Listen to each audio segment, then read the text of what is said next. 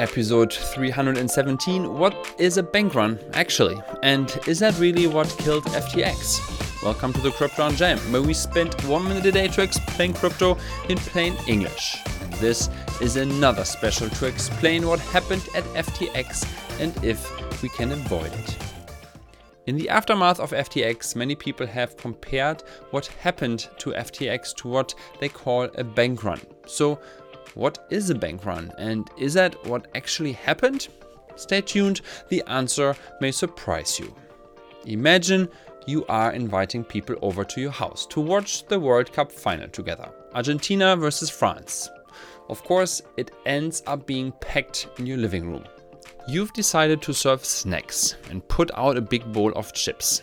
But the match is such a all-nighter that your friends are going through all of them before the first team even scores. You have enough to feed everyone, but the rest are in your basement behind some stuff. So you go downstairs, dig around, and eventually, a good 25 minutes later, you are able to fill up your bowl.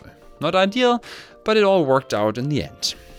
That's what happens in a bank run as well. People, often in situations where they worry that their money may not be safe, rush to withdraw it from their bank.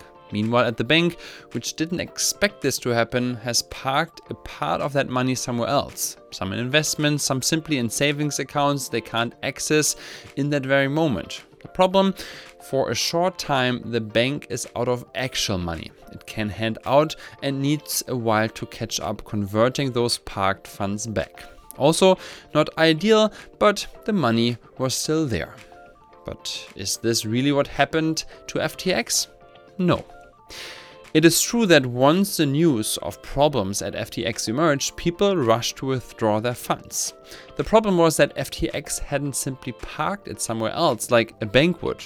Instead, Sam Bankman-Fried and his gang took it without customers' permission and gambled it away, betting billions while crypto was crashing. It's as if you went to your basement to get those bags of chips and discover that the rats got it and ate them all. And there we have the big difference between banks and crypto companies like FTX.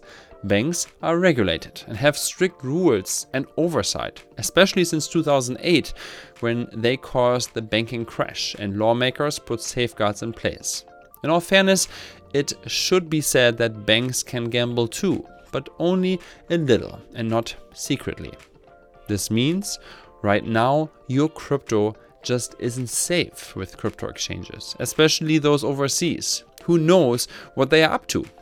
And with that in mind, we'll take a closer look at the largest one of them, Binance, because trouble may be on the horizon there too. See you next time to investigate, is Binance the next FTX?